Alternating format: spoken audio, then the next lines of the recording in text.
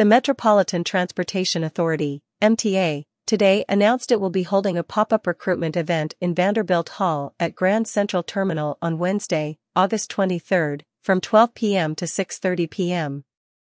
The MTA-wide event will have representatives from each of its agencies and allow candidates to meet with recruiters, schedule interviews, and schedule exams for certain jobs. There are hundreds of job openings at each of the MTA agencies and in support units including IT, occupational health services, diversity and civil rights, and procurement. Representatives will also showcase some of the authority's hard-to-hire positions, including railcar electrical mechanics, elevator and escalator maintainers, project managers, and associate engineers.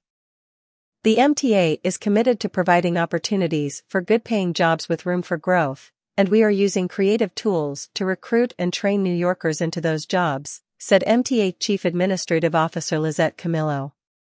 This recruitment event demonstrates our commitment. And I'm excited to provide opportunities to help build the next generation of projects and keep the region moving.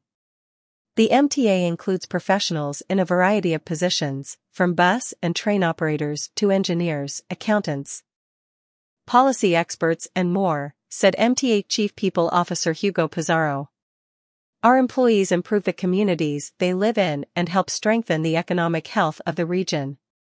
Minimum qualifications for these career opportunities include having a high school diploma or equivalent, be 18 years of age or older, and being legally eligible to work in the United States.